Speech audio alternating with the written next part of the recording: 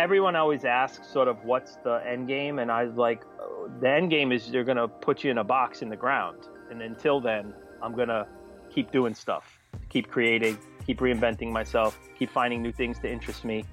Once your curiosity dies, then you're gone. So I have endless curiosity, and I'm continually learning and teaching and doing those things, and I intend to keep doing that. Welcome to the We Are Photographers podcast from Creative Live. I'm your host, Kenna Klosterman, bringing you true stories from behind the lens and behind the lives of your favorite photographers, filmmakers, and creative industry game changers. From their struggles to their wins, we get the real human stories about why they do what they do. I believe there is something to learn from everyone's story. Listen, get inspired, and discover why, in the end, your creative journey is all worth it. Andrew Scrivani is a photographer, director, writer, and producer who has worked on editorial, publishing, advertising, documentary, and feature film projects. One of the most prolific food photographers in the industry, Andrew has been a contributor to the New York Times for over 17 years. Andrew's images have been featured on over a dozen cookbooks, and his first book, That Photo Makes Me Hungry, is available for pre-order and will be released in the fall of 2019. He's an executive producer for the film company Burrow 5 Pictures, the co-founder of Big Machine Films, and has recently completed work on his first full-length feature film, Team Marco. He's an educator at heart and has 7 classes on Creative Live covering food and tabletop photography, business of commercial photography, and the move from stills to film. In this episode, Andrew explores the through lines of his multifaceted career. We learn how being a competitive baseball catcher evolved into his leadership skills as a film producer and director. We talk about creative ruts and reinvention, and the most surprising part of writing his very first book. Andrew reveals how he got his break at the New York Times, and describes what it was like to create food photography for a daily healthy food column Monday through Friday for over 7 years. This is We Are Photographers with Andrew Scrivani, and this is his story. Andrew Scrivani, so fabulous to have you on the podcast. I'm super excited because you just announced, in fact, the time we're recording this, I saw it on Instagram yesterday, you just announced that you are releasing your first book. And congratulations, first of all. You've been involved in over a dozen other people's books with your photography, but this is your first book. Tell me, why did you want to put a book together? Well, hello, and thank you for having me on your podcast. I'm excited to be here. The book has been a long time coming. Several years back, there was an editor that I worked with at the Times who asked me to write a book with her about photography. Her name is Samantha. And for whatever reason, the market just wasn't ready for us. It wasn't ready for a book on food photography. And we're talking probably around 2008, 2009. It became this kind of constant thought process about, well, when is the right time to write a book about food photography? And then several other books have come out after that I guess had marginal success in the marketplace, but they all felt like textbooks. They all felt instructional and a little bit pedantic, and I did not want to write a book like that. And the other thing that I kept getting pushback from with publishers was they wanted me to include recipes. And I did not want to write a cookbook or any semblance of a cookbook. So after a long negotiation with my publisher, who I've had some history with because they published Kate McDermott's books, I told them what I wanted to do. And they said, sure, we can do that. And I was like, really? And they said, yeah, we can do that. They gave me a lot of freedom. I got to pick the cover photo. I got to pick the typeface I wanted. I got to basically pick the title, which those 3 things in and of themselves are pretty fantastic considering my experiences with publishers and cover shots and all that, the science and the data analytics behind it. So they gave me a lot of freedom there. They paired me with a fantastic designer, a guy named Nick Caruso, who's designed Kate McDermott's books. And he had a blast with this because of the fact that it wasn't a cookbook. Which is awesome and rare. So so we haven't even said the name of the book. So tell us the name and how you came up with it, because I think it's brilliant. Okay. The name of the book is That Photo Makes Me Hungry. And really, it's born of the fact that of all of the comments I get on social media, or people meet me or talk to me, they always say, "Your photos make me hungry." And one of the best ones ever was, "Your photos make me hungry so much that now just seeing you in person makes me hungry." So my physical presence in the room was making people hungry because they were thinking about my photography. So I couldn't think of a better name for the book than that. Yes, the cover of the book, the chocolate. What I find really interesting about food photography is, yes, it makes us hungry to look at that, but I feel like also your senses come alive more so than just like hunger. What do you find when you're sort of looking through the viewfinder doing food photography? What senses do come most alive for you? Clearly the sense of the sort of visual excitement, like watching light move across a subject, or crafting light in a way that makes the subject look more interesting or graphic, or even even more delicious, or whatever that is. But it's the overall craft of the visual sort of composition that gets me excited. So oddly enough, I'm in the middle of a shoot, and I've been having to readjust a lot of the way I work with certain clients because they want a particular look, which hasn't always been the way I worked with my clients. A lot of times I got an awful lot of artistic freedom to do what I want to do. And then everybody was like, "Oh, that's nice," even if it wasn't what the trends were telling them they should be publishing.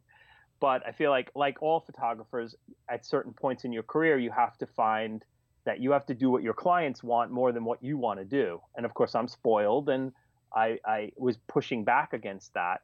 And I was working just now, and in the middle of the shoot, I changed the entire setup, and I went back to my old setup, the setup I started with, because I felt like I was struggling creatively just in that moment, an hour and a half ago.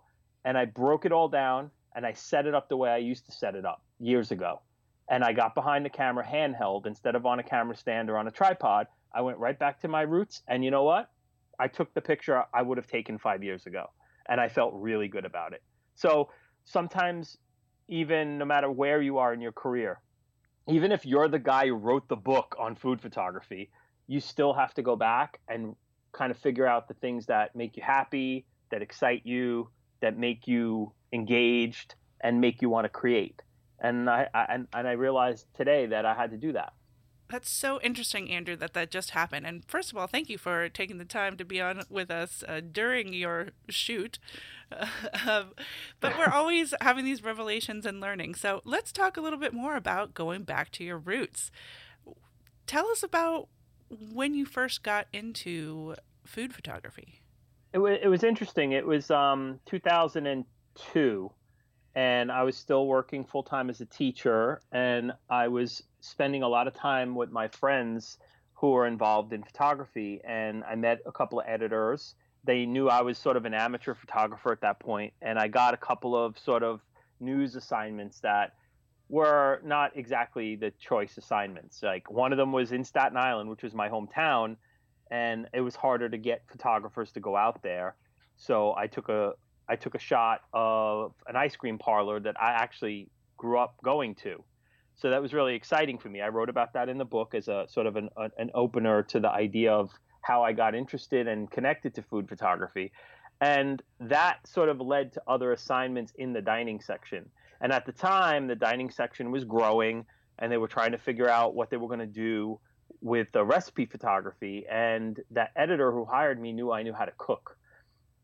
So in the first couple of years of doing the studio work, I was basically cooking the food myself, plating it, styling it, collecting props on the weekends.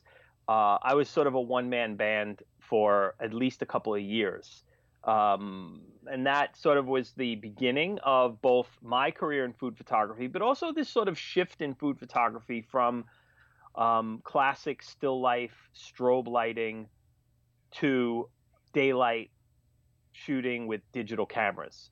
And that was sort of that help, that technological leap definitely helped me in my career because I did not have to. I think I shot my first 2 assignments on film, and the remainder I went right to a 10D.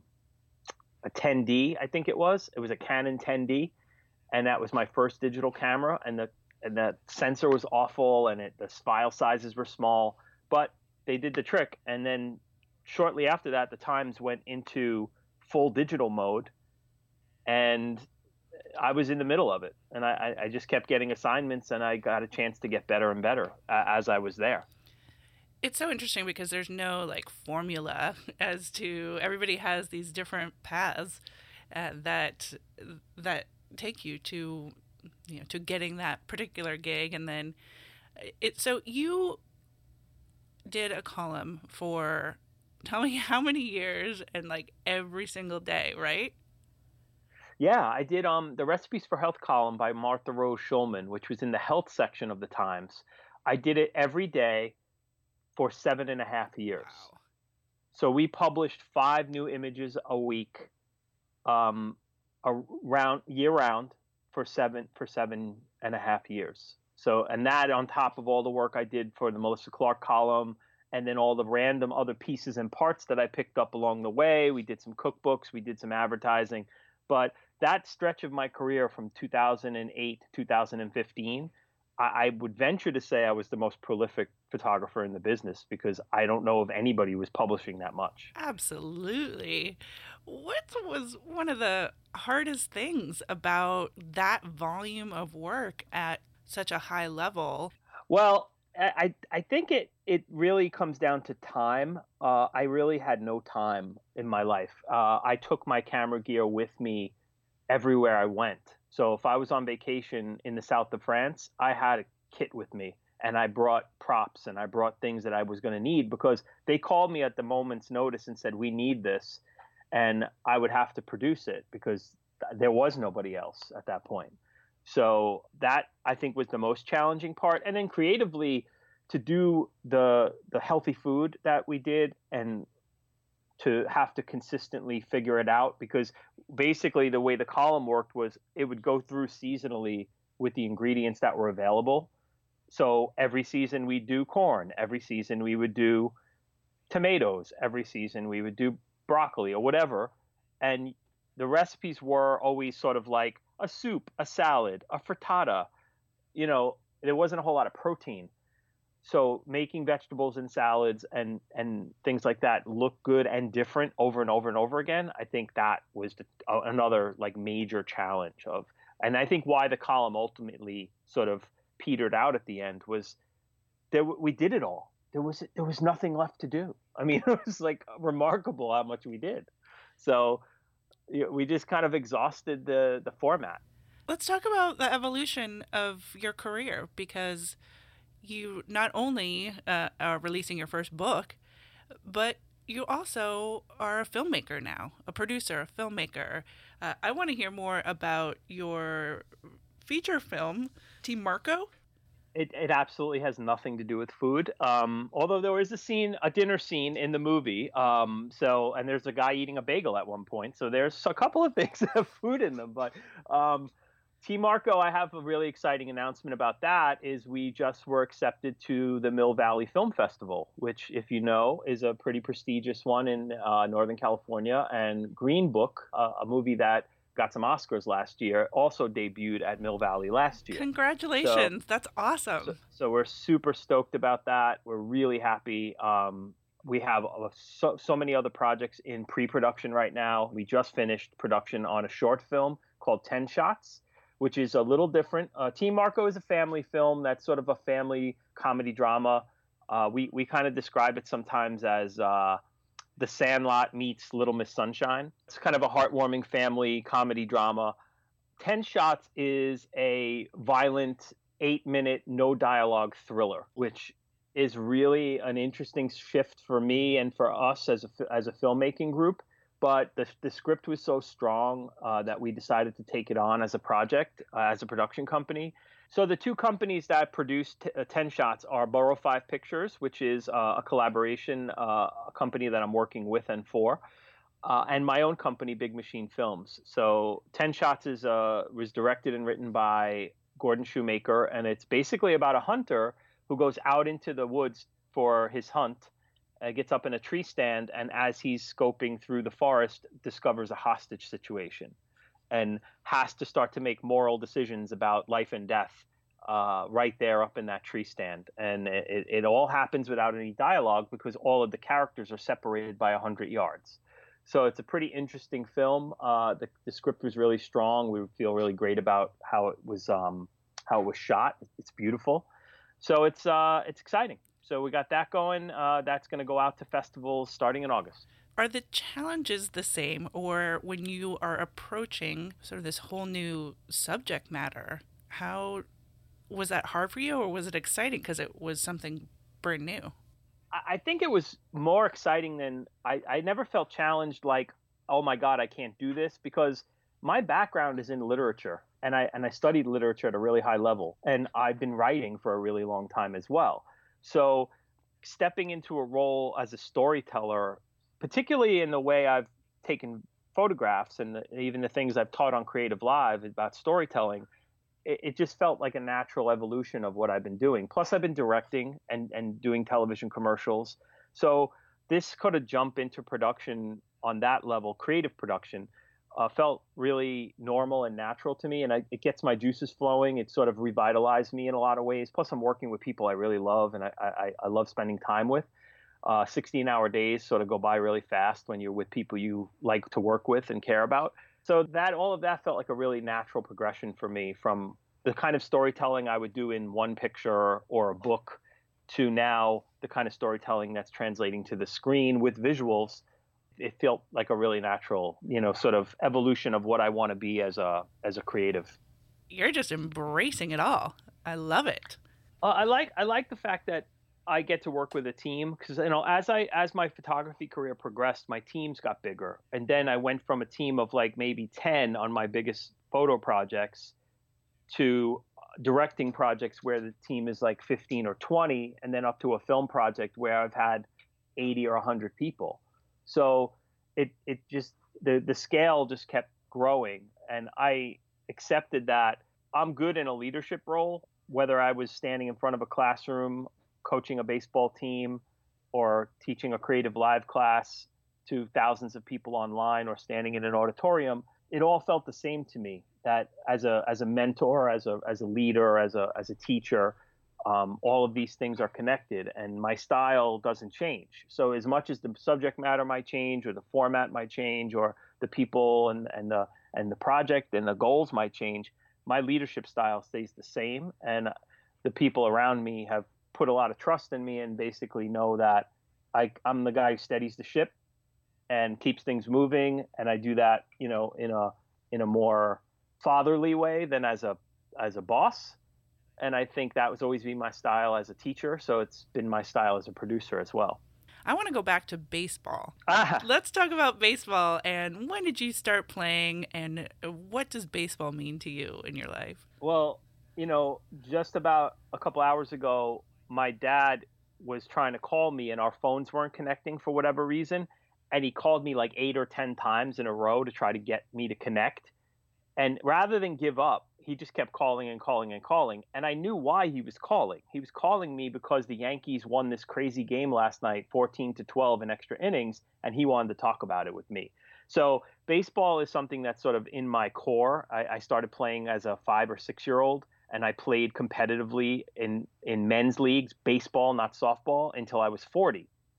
So I played college. I played in Division I and Division III college baseball. I was being scouted by several major league teams as a catcher, but I was also a little undersized and I was also a little bit injury prone. So those things kind of prohibited me from playing professionally, but I played and coached and it was a big part of my life and has influenced my leadership style my entire career. Tell me more about that. Well, I was a catcher. So if you pay attention in Major League Baseball, a lot of catchers become managers. because you have to be sort of the field general when you're out in the field. And you have to basically call every pitch, position all the players, communicate when the ball gets put in play, talk to your pitcher, be a psychologist. You'd have to do a lot of the things that I found myself doing in the rest of my life. I learned sitting behind home plate calling a game. And I think that that is a universal thing because a lot of guys who did that job ended up in the major leagues as coaches or managers. So the skill set translates. So the leadership of in a sports environment, particularly at a position like catcher, I think translates really well to the real world and has served me very well. What was the hardest life lesson, perhaps, that you had to learn through baseball? Oh God, that's easy. Failure. Because you're the best player on your team and you fail 7 out of 10 times. You're the best guy on the team and you fail 70% of the time. That's baseball. So when you learn that, you learn to take joy in what you do because you're not always going to have success. You learn to understand failure as part of the process, and you learn that you cannot be dejected by it because in baseball in particular, you go through prolonged slumps. Everybody does. The best players do. The worst players do. Everybody goes through these periods where you can't perform. And there's a lot of reasons for that. It's physical, it's emotional, it's mental. And you learn that slump is going to end. And when the slump is over, you can get back to normal. But realize that we have slumps in everything we do. Like I was talking about one earlier on this program, right? About how I feel like I was in a bit of a slump. And now I feel like I'm starting to come out of it because I feel like going back to my roots helps. So baseball taught me all that. Baseball taught me not to take the downs too seriously and the highs too lightly. You have to take them all in stride. When you add that team layer, you put more pressure on yourself. And so that's right. The idea that you're responsible for other people and that by being a more responsive teammate, boss, leader, coach, director, producer, whatever it might be, that you're going to get more out of your team. And when you get more out of your team, your personal success grows the same. I've had that approach with my team here in my studio. I've nurtured and built a team that I trust and they trust me. And I know that we can work together without any problems. And that's because you pick the people that you know you can work with, and then you show them your best side so that they trust you. And then you have successful relationships that way in the workplace.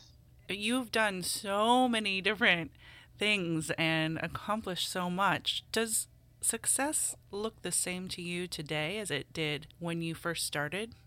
Yeah, I do. I think it does because I measure success not by how much money I've made or how many projects that I've completed or how many things I have my name on, but about the relationships that I've built in the process and the fact that I have some of the same relationships, like the one you and I have, right? A professional relationship that has gone on for several years because of the company that you work for and my relationship with them.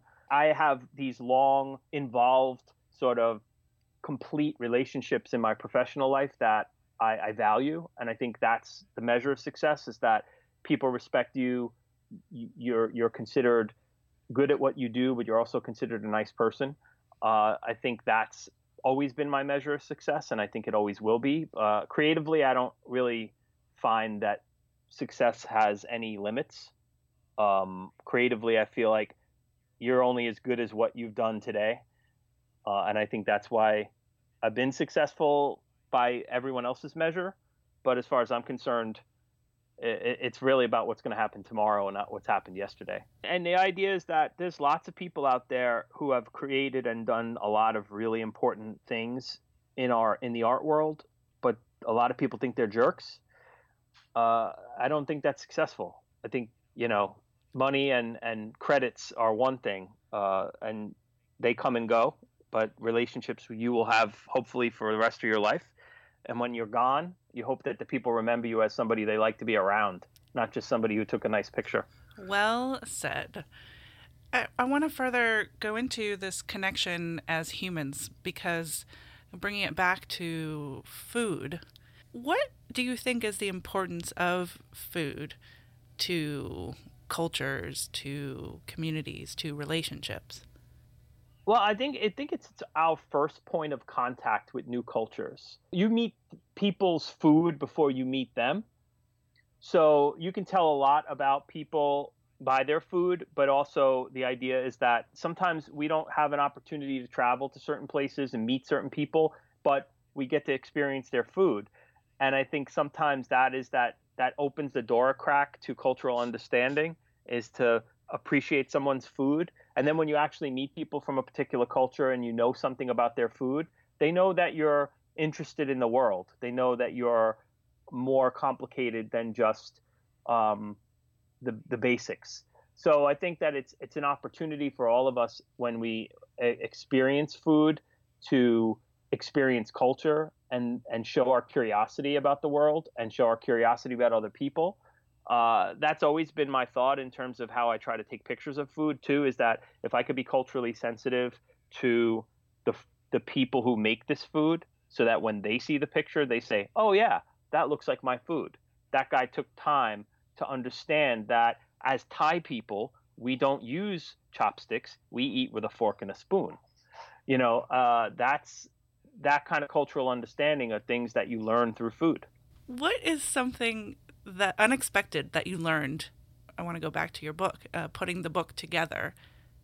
I didn't think I could write long form.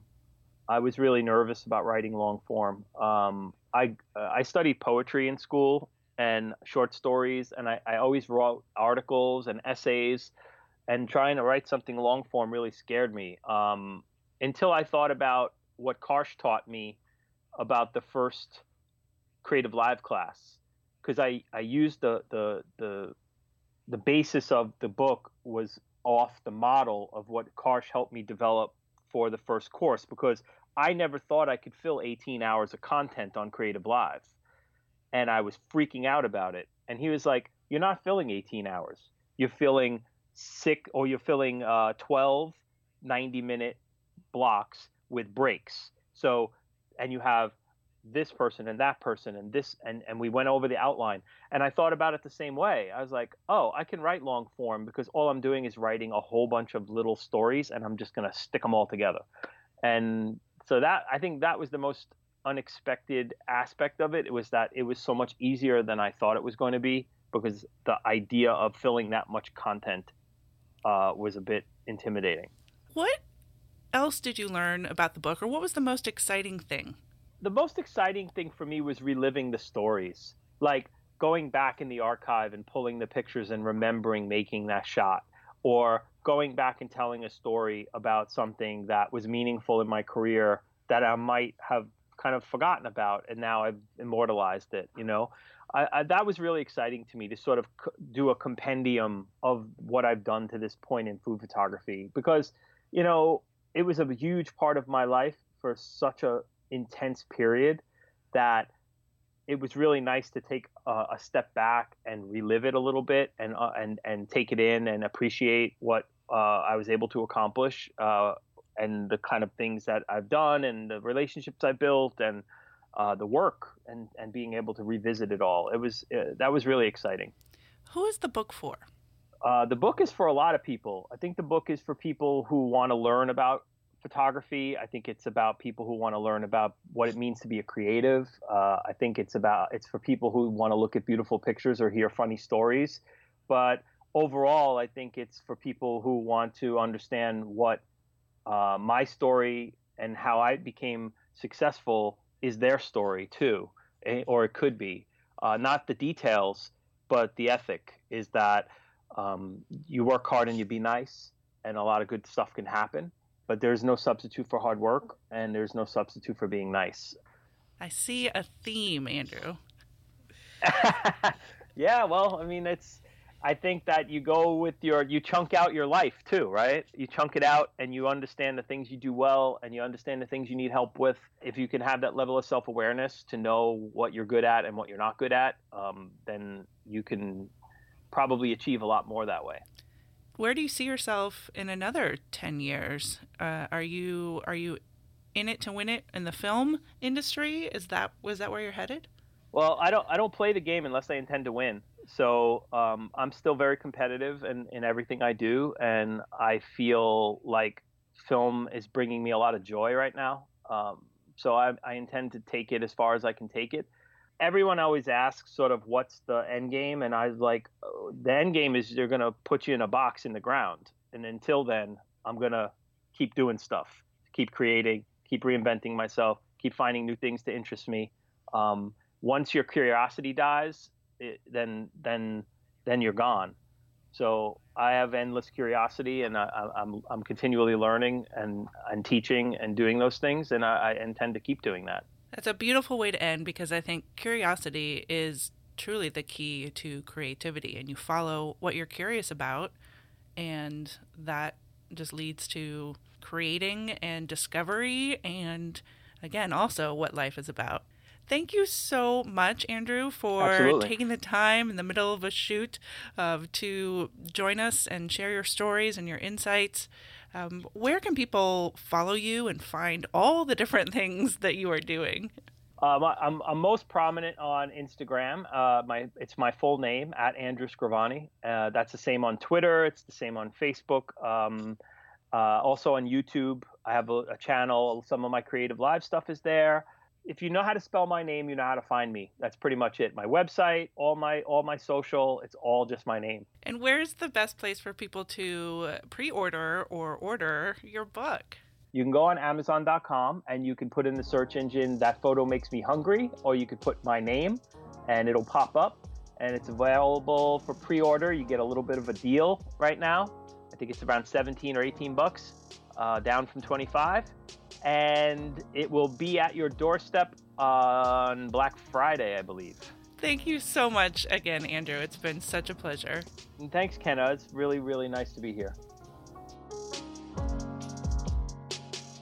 I'm Kenna Klosterman, and you've been listening to the We Are Photographers podcast from Creative Live. Be sure to check out his mouth-watering images on IG @AndrewScrivani, and follow all things Andrew Scrivani on his website, andrewscrivani.com. At Creative Live, we believe there's a creator and a photographer in all of us, and yes, that means you. If you're looking to get fresh perspectives, inspiration, or skills to boost your hobbies, business, or life, we've got a class or two, or thousands for you to check out. Just head over to creativelive.com. If you haven't already, be sure to subscribe, rate, and review us wherever you listen to podcasts. We would love to hear from you. You can stay up to date with everything happening at Creative Live by following us on social media @Creative Live everywhere. Thank you again to Andrew Scrivani, and I'll see all of you next week for another episode of We Are Photographers.